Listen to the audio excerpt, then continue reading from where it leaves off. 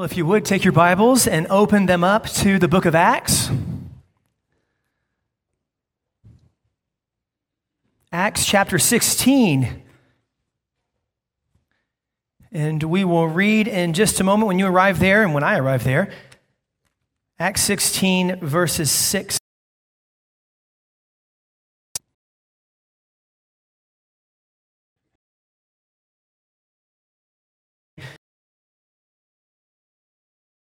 And because this is the word of God and you are the people of God on the Lord's day, if you are able, would you please stand to hear from the God who still speaks to his people in his word.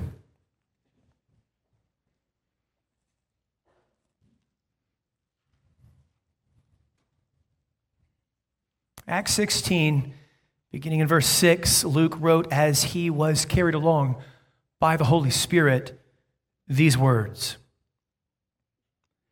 And they went through the region of Phrygia and Galatia, having been forbidden by the Holy Spirit to speak the word in Asia. And when they had come up to Mysia, they attempted to go into Bithynia, but the Spirit of Jesus did not allow them. So, passing by Mysia, they went down to Troas. And a vision appeared to Paul in the night. A man of Macedonia was standing there, urging him and saying, "Come over to Macedonia and help us." And when Paul had seen the vision, immediately we sought to go on into Macedonia, concluding that God had called us to preach the gospel to them. The grass withers and the flowers fade, but the word of our God will stand forever. You may be seated. The book of Acts is the story of the church boldly and steadfastly proclaiming the message of Christ to the world, empowered by the Holy Spirit. If you've been with us throughout our exposition in Acts, this message is reiterated time and time again through various early church leaders at various locations in various chapters throughout this book. In the early chapters of Acts, for example, Luke highlighted the central role of the apostle Peter. And so those first few chapters really do accent Peter's central role as a Spirit-empowered leader in the early church. Others, like Stephen, also played significant roles in bold gospel sharing, and doing so, again, by the power of God, the Holy Spirit. In the second half of Acts, which is where we find ourselves this morning and have been here the last few weeks, Luke zeroes in on the ministry of the Apostle Paul and his companions. However, Luke's desire, and this is important as we read through this book that is often referred to throughout church history as the Acts of the Apostles. Luke is not fundamentally accenting any single Christian leader, such as Peter or Paul. Rather, Luke's fundamental desire is to demonstrate that no matter the instrument, the human instrument that is, no matter the time, no matter the location or set of circumstances, it is the risen and ascended Christ who is building his church through the ministry of the Holy Spirit sent by Christ. That's really the story of the book of Acts. And so in our text this morning, we find again that it is the Holy Spirit who leads the church in taking the gospel to the world. In fact, there are a couple of instances, and I highlighted those as I was reading the text, a couple of times where the Holy Spirit is described as preventing or forbidding. And we'll talk about those, camp out there in just a few moments. So this morning what we're going to do is we are going to talk about the Holy Spirit's leadership in gospel proclamation by asking and answering three questions.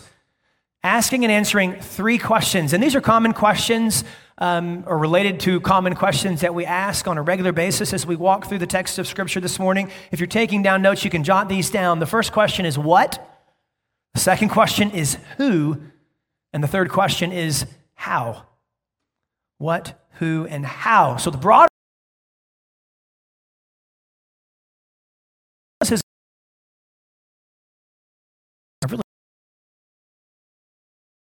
Probably answer these questions, but we'll unpack them together. What was Paul's goal? Secondly, who was Paul's guide?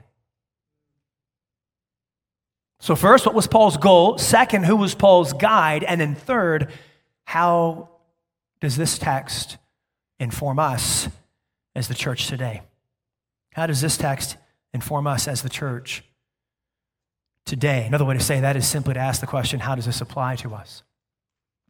And our younger worshipers in the room, we oftentimes give a couple of questions for our younger worshipers, our younger theologians who are in the room with parents or grandparents. There are a couple of items I want you to look for. We don't always mirror these or frame these out of the general outline, but this morning they are. And so our younger worshipers, I want you to be able to ask and answer those first two questions, okay? So these are the questions you're looking for. Again, one, what was Paul's goal in the text? We want you in the Bible with us. What was his goal in the text? What does the text say? And we'll talk about these things together. And then secondly, who was guiding Paul? Who was guiding him? And that appears very clearly in the text as well. And as always, younger theologians, younger worshipers, I would love to hear your answers after the service, okay? You bless me when you come and share your answers. Or if I'm not clear, you can ask me. Just say, I didn't get the answer to this one. Can you help me think through this? I would love to open up God's Word with you and talk about those things. So come and grab me after the service and share those answers with me if you would give me that blessing. Well, let's begin with our first question. What was Paul's goal? And we find this in a couple of places in the text. So notice verse 6 with me. Look at verse 6. And they went through the region of Phrygia and Galatia, having been forbidden by the Holy Spirit. Now notice this, to speak the word in Asia. To speak the word in Asia. That was his desire. Now look over at verse 10. So the first verse and the last verse communicate Paul's goal. Verse 10, and when Paul had seen the vision, immediately we sought to go on into Macedonia, concluding that God had called us to what? Preach the gospel to them.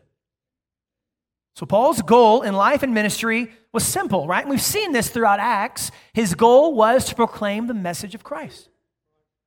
It was really that simple. Paul built his life, or rather, his life was being built by the Spirit of God around the gospel. And so Paul's goal was to preach Christ through all of his relationships, all of his endeavors, all of his travels. He aimed to preach Christ. From Paul's conversion in Acts chapter 9, and this has been some time since we've been in Acts 9, Acts chapter 9, all the way to the present text, Acts 16, and we'll see this throughout the rest of Acts. Acts concludes with Paul proclaiming Christ in Rome. That's how it concludes. And we'll get there in about 5 years. No, probably won't that. It won't be that long.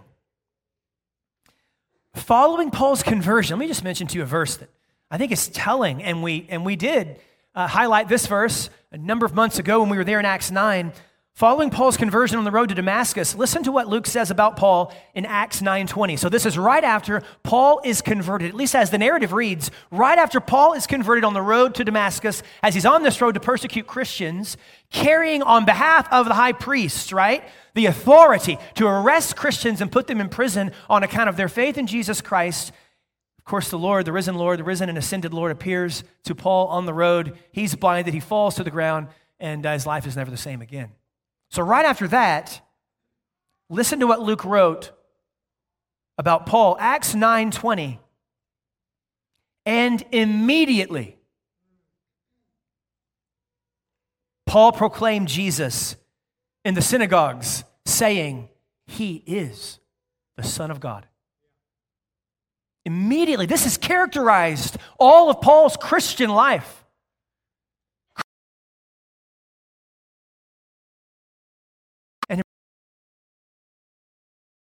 Ascension, Christ, and his promised future return.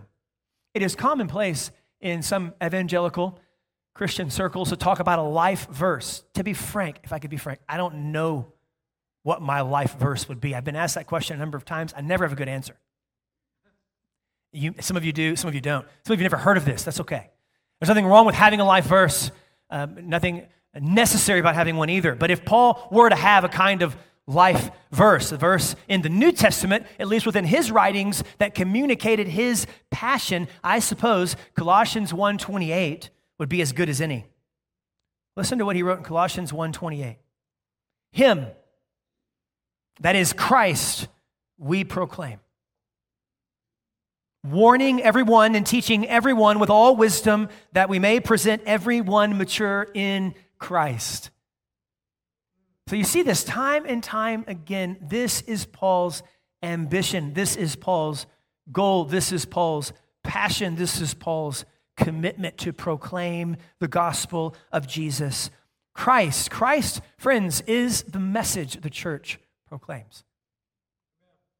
The good news that we share with one another when we gather together, and the good news that we share with others outside of the church as we go, is that God has done something decisively with this broken world full of broken people.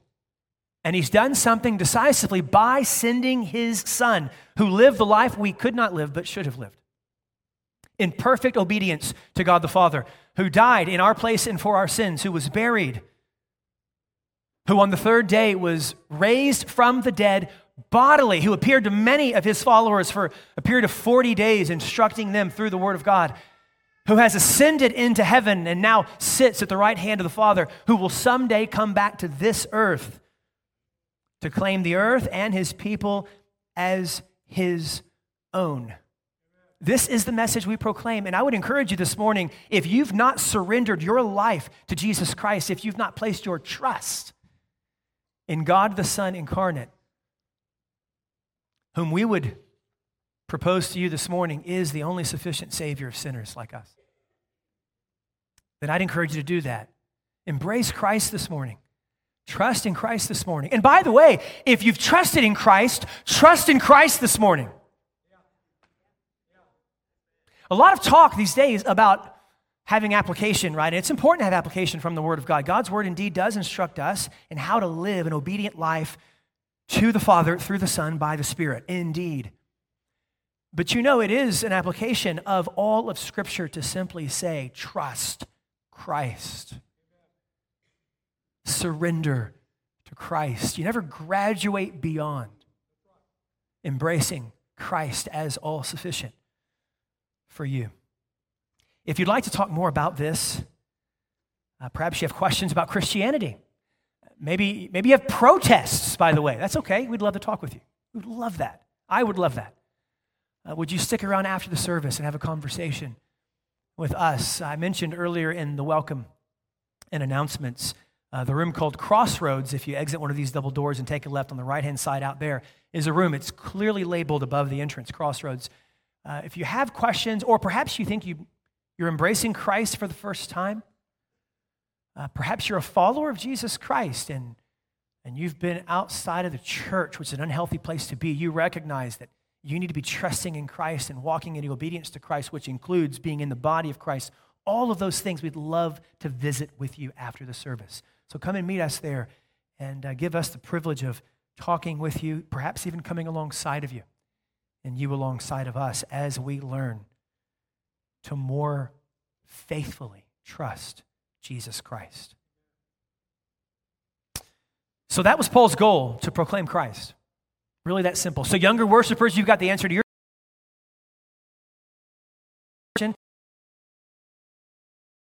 Proclaim the gospel. Proclaim the good news. Who was Paul's guide? That's the second question we're going to ask and answer this morning. And this really is the nucleus, I think, of our text this morning.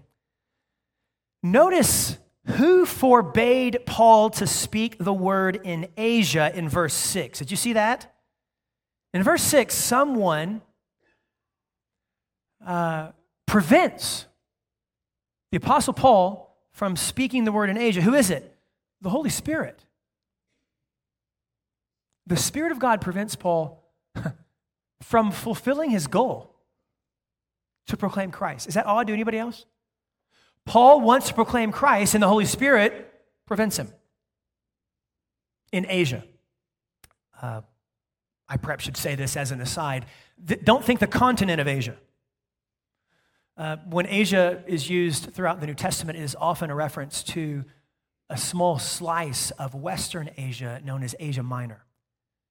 And so Paul now is traveling through Asia Minor, referred to in the first century often as Asia. He's traveling through Asia Minor, and the Spirit is just preventing him from proclaiming Christ. Interestingly. We'll revisit that in just a second. Now, we're not told how the Spirit forbade him. Did the Spirit speak directly to Paul? Paul, don't preach Christ in Asia. Maybe. Did the Spirit lead through circumstances? Perhaps. Did the Spirit grant a vision? It's possible. We see the Spirit in this sense, or at least we assume indeed it's the work of the Spirit leading through a vision in Acts 16 a bit later in our text. We simply do not know. What we do know is it was the Holy Spirit who is leading Paul, and that's what we've got to get. So who was Paul's guide? The Spirit of God. So Paul's goal is to preach the Son of God. Paul's guide is the Spirit of God. And here the Spirit prevents. Now notice verse 7. Verse 7, this continues. And when they, and by the way, this is Paul, this is Silas, this is now Timothy, and as we're going to see in just a moment, this is Luke, perhaps some others. Luke is traveling with them. When they had come up to Mysia, or at least, forgive me, Luke will join. It's difficult to know when he joins. He will join in our text. When they had come up to Mysia, they attempted to go into Bithynia, but notice again, the Spirit of Jesus did not allow them. This is really bizarre. Acts began with the promise, Acts 1:8, you will receive Christ. Christ, before he ascended into heaven, you will receive power when the Holy Spirit has come upon you. Power for what? You will be my witnesses in Jerusalem and in all Judea and Samaria and to the ends of the earth. Now, the Spirit that empowers the church to proclaim Christ prevents Paul from proclaiming Christ. In the text, in particular locations. Paul's life and ministry look a bit like a game of Spirit-led pinball, don't they, at this point? I mean, he's bouncing all over the place. He attempts to go this direction, the Spirit prevents. He attempts to go that direction, the Spirit redirects. But again, I want to highlight this. The primary point undergirding all of this is the Spirit of God is with Paul, leading Paul to proclaim Christ. And he won't do it in Asia Minor, not now. Not to the degree he desires to do it. He attempts to go to Bithynia. He will not proclaim in Bithynia. No. The Spirit of God is pushing Paul. Why? Remember the promise. Acts 1:8, I just quoted it.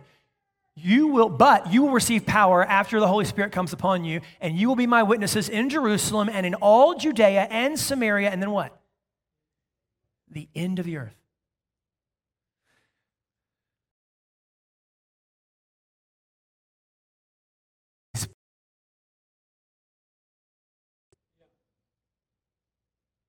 Don't stop.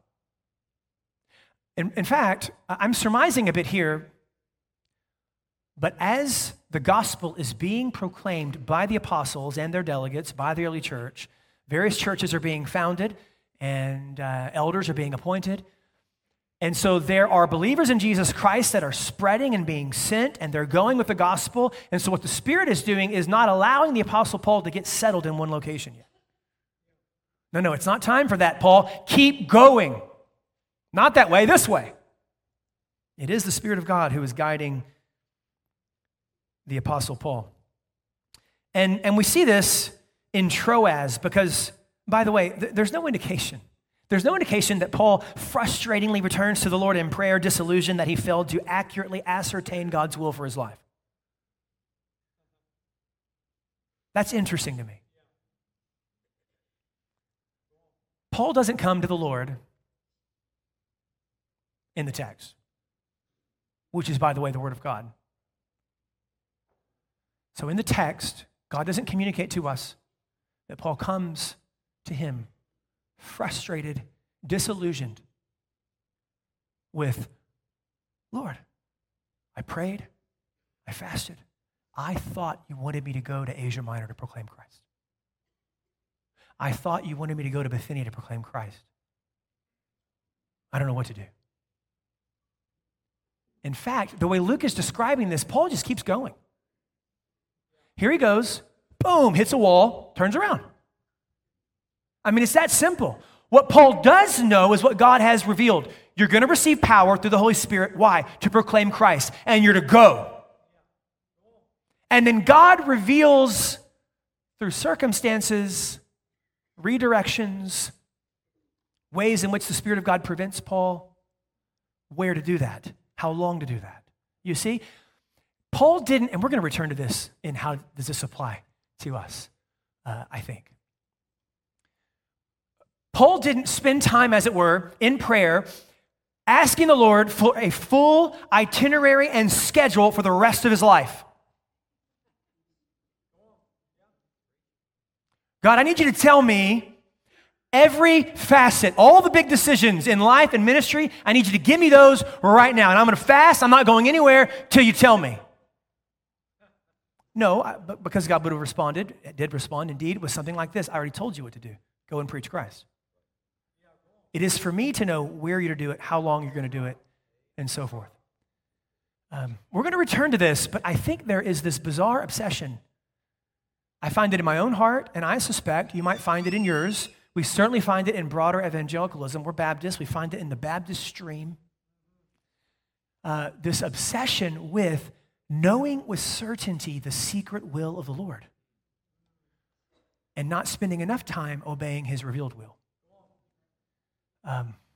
Okay. That's that. We'll come back, though, maybe, in our third question, okay?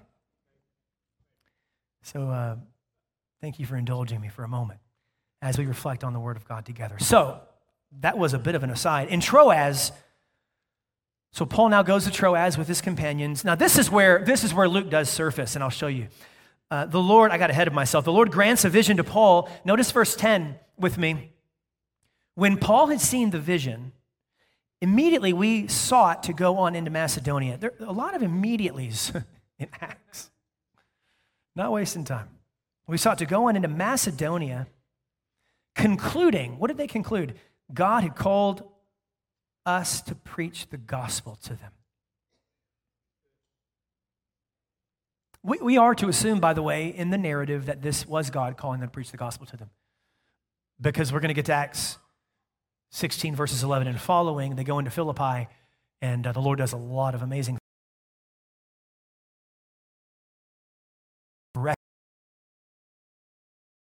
and so forth, okay? So it is indeed the Lord who called them to Macedonia, Philippi being a part of Macedonia, and other parts of Macedonia.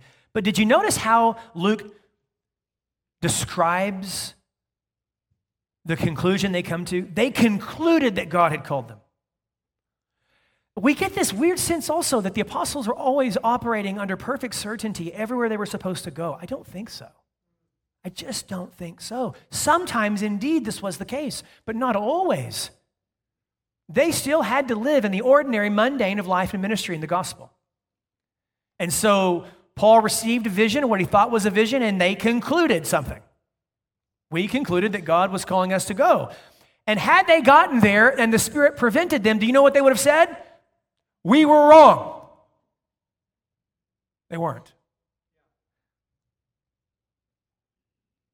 And then I mentioned to you that Luke appears here. You notice the first person plural pronouns get used now. Verse 10, chapter 16, verse 10. We sought to go on into Macedonia. You see that?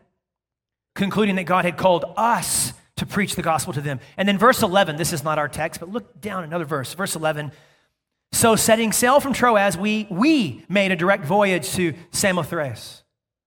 So Luke has been describing things in the third person, they and he. And there's this shift, and scholars have noted this, and commentators have noted this throughout church history. There's this shift that takes place. Now Luke, the human author, as he's carried along by the Spirit of God, shifts from the third person to the first person. Now it's we, us. So Luke is now with Paul. All right, to review, what was Paul's goal? To proclaim Christ. That was his goal. Who was Paul's guide? The Holy Spirit. Finally, and we'll conclude with this question. How does this apply to us? How does this apply to us? And there are a couple of ways I'll mention to you this morning. A couple of ways I think this text informs us as followers of Jesus Christ. First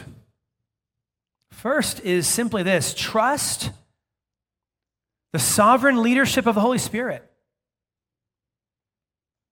And in particular, trust the sovereign leadership of the Holy Spirit in taking the gospel to others.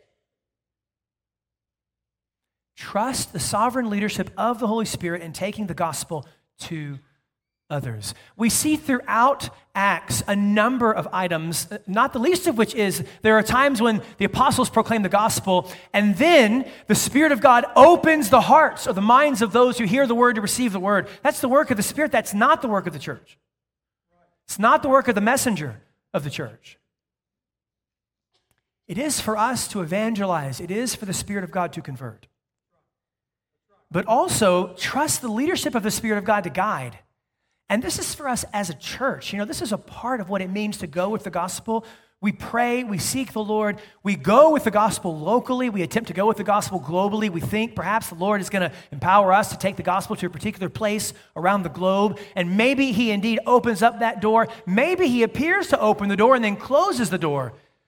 Trust the sovereign leadership of the Holy Spirit in taking the gospel. One of the great promises in the Gospel of John, fulfilled in the book of Acts, is the promise that Jesus Christ gives to His disciples not to leave them as orphans. So Jesus says, I'm going to go away, and where I'm going, you cannot come.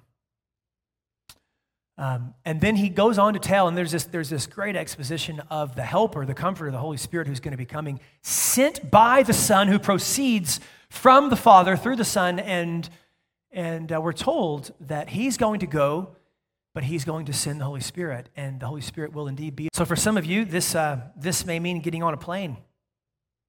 Now, some of you have, and some of you will. Get on a plane and travel overseas in one of our missionary trips to share the gospel alongside one of our mission partners. For all of you, however, this means intentionally taking the opportunities to share the gospel, offering restoration to all who trust in Christ, trusting the sovereignty of the Spirit. Okay, so that's the first bit. Trust the sovereign leadership of the Holy Spirit in sharing the gospel. Secondly, and now we're going to come full circle to what we were sharing a moment ago. Maybe a kind of hobby horse, I don't know. But I think it's faithful to the text. Second, trust and obey what God has revealed, rather than trying to discover what God has not revealed. Let me say that again. Trust and obey what God has revealed, rather than spending your time trying to discover what God has not revealed to you. The Apostle Paul simply sought to minister the gospel wherever he could, and the Spirit was preventing him for a season. And we don't know how long this season lasted. It's a couple of verses in the text. Rest assured, it wasn't a couple of verses to Paul. So the Spirit led, the Spirit closed doors, the Spirit opened doors. And I do think this is a moment to reflect on a common misunderstanding in our evangelical subculture. And really, I'm going to quote somebody, Jerry Sitzer, who's written a book on this. There are a number of good books on this. Kevin DeYoung has also written a book, a Presbyterian brother, that's called Just Do Something. Just Do Something. Love the title. He's great with titles. Short book, by the way. I would encourage you to read that. Does it say all that needs to be said? No. But I think it's a helpful corrective for us. But Jerry Sitzer summarizes this misunderstanding that permeates so many churches and many Christians, and I'm one of them. Here's what Jerry Sitzer says. Conventional teaching is that the will of God consists of a specific pathway we should follow into the future. God knows what the pathway is, and He has laid it out for us to follow. Our responsibility is to discover this pathway, God's plan for our lives. Unfortunately, it is not always obvious. If anything, it is often ambiguous. We must figure out which of the many pathways we could follow is the one we should follow, the one God has planned for us. He goes on to say, if we choose rightly, we will experience His blessing and achieve success and happiness. He's cooking in my kitchen here. If we choose wrongly, we may lose our way, miss God's will for our lives, and remain lost forever in an incomprehensible maze. End quote. Friends, may I suggest to you this is generally not how the Word of God speaks about the will of God? It's just not. God's will in Scripture usually can be described in one of two ways. And here I'm kind of standing in the Reformed stream of the faith, but I think this is thoroughly biblical. One is God's will of decree. God's will of decree. Some of the literature will refer to God's decretive will. Some of the literature will refer to God's secret will. But God's will of decree, which includes all that comes to pass. Because after all, God is sovereign. And so, as Paul wrote in Ephesians 1, verse 11, God works some things according to the counsel of His will. No, God works all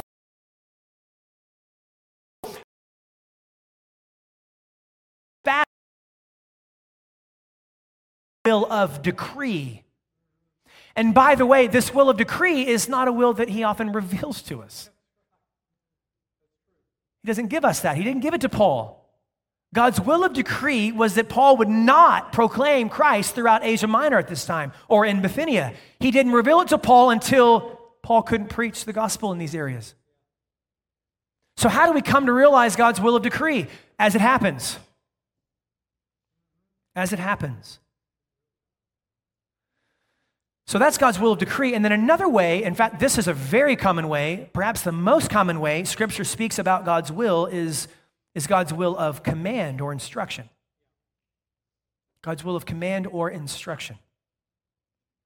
This includes all that pleases God. An example of this is 1 Thessalonians 5, 16 through 18, a common few verses. Rejoice always, pray without ceasing, give thanks in all circumstances, for this is the will of God in Christ Jesus for you. And so, often, and I find myself doing this, Father, show me your will. I can almost feel the Spirit of God saying, I have. And this is consistently the way the Word of God describes the will of God, what God has revealed to us in His Word. And so in our text, Paul was living in submission and obedience to what God had revealed, right? Namely, go and proclaim Christ. That was God's revealed will for the Apostle Paul. He didn't reveal where, or when, or to what extent, or to whom. He said, go and proclaim Christ. So what did Paul do? He went.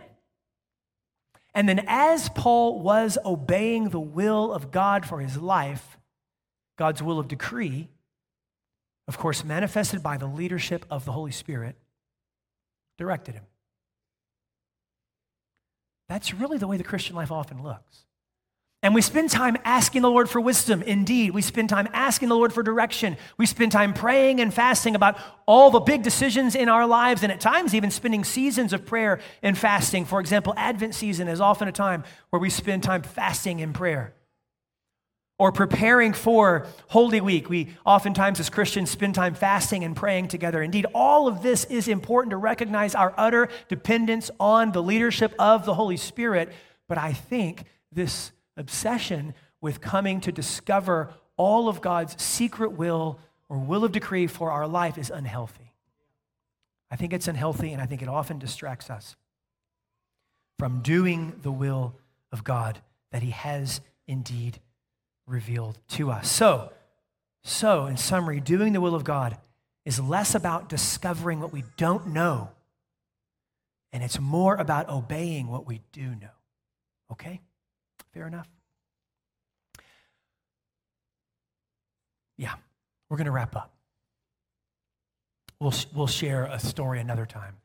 And it was nothing more than a story that I have, probably that many of you have, of thinking that God was leading in a direction and looking back, deciding, yeah, he was, right into a brick wall. And then having to pray and ask the Lord, continue to lead, please. And evaluate my life and ask, Father, is there hidden sin in my life? Am I living contrary to your revealed will for me? And if not, then guide me, please. And I go again. And Tan and I packed up, and there we went again. We moved at one point for a year. I said I wouldn't tell the story. We moved one point for a year to a place where we thought this was, okay, I'm telling it was Dallas.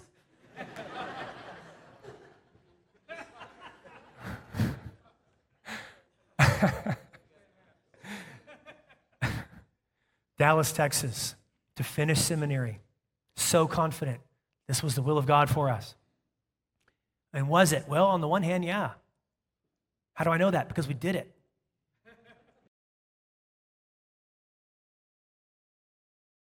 It was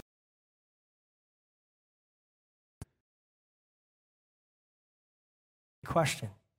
Lord, did you lead us here? Why did I question it? Because I have assumptions that are consistent with what we might even call a kind of prosperity gospel. I have assumptions that if I accurately ascertain the secret will of the Lord, he will only bless me for success in this life. I don't have assumptions, like many Christians throughout church history, that maybe he's calling me to Golgotha. Maybe I'm at the cross by the will of the Lord. But we were there for 1 year, challenging year, and the Lord did so much in our lives. And we moved right back from where we left. Tail tucked. And God is good. And the Spirit of God led. And we continue to navigate this with you all under the sovereign leadership of the Holy Spirit. Okay, we've answered 3 questions.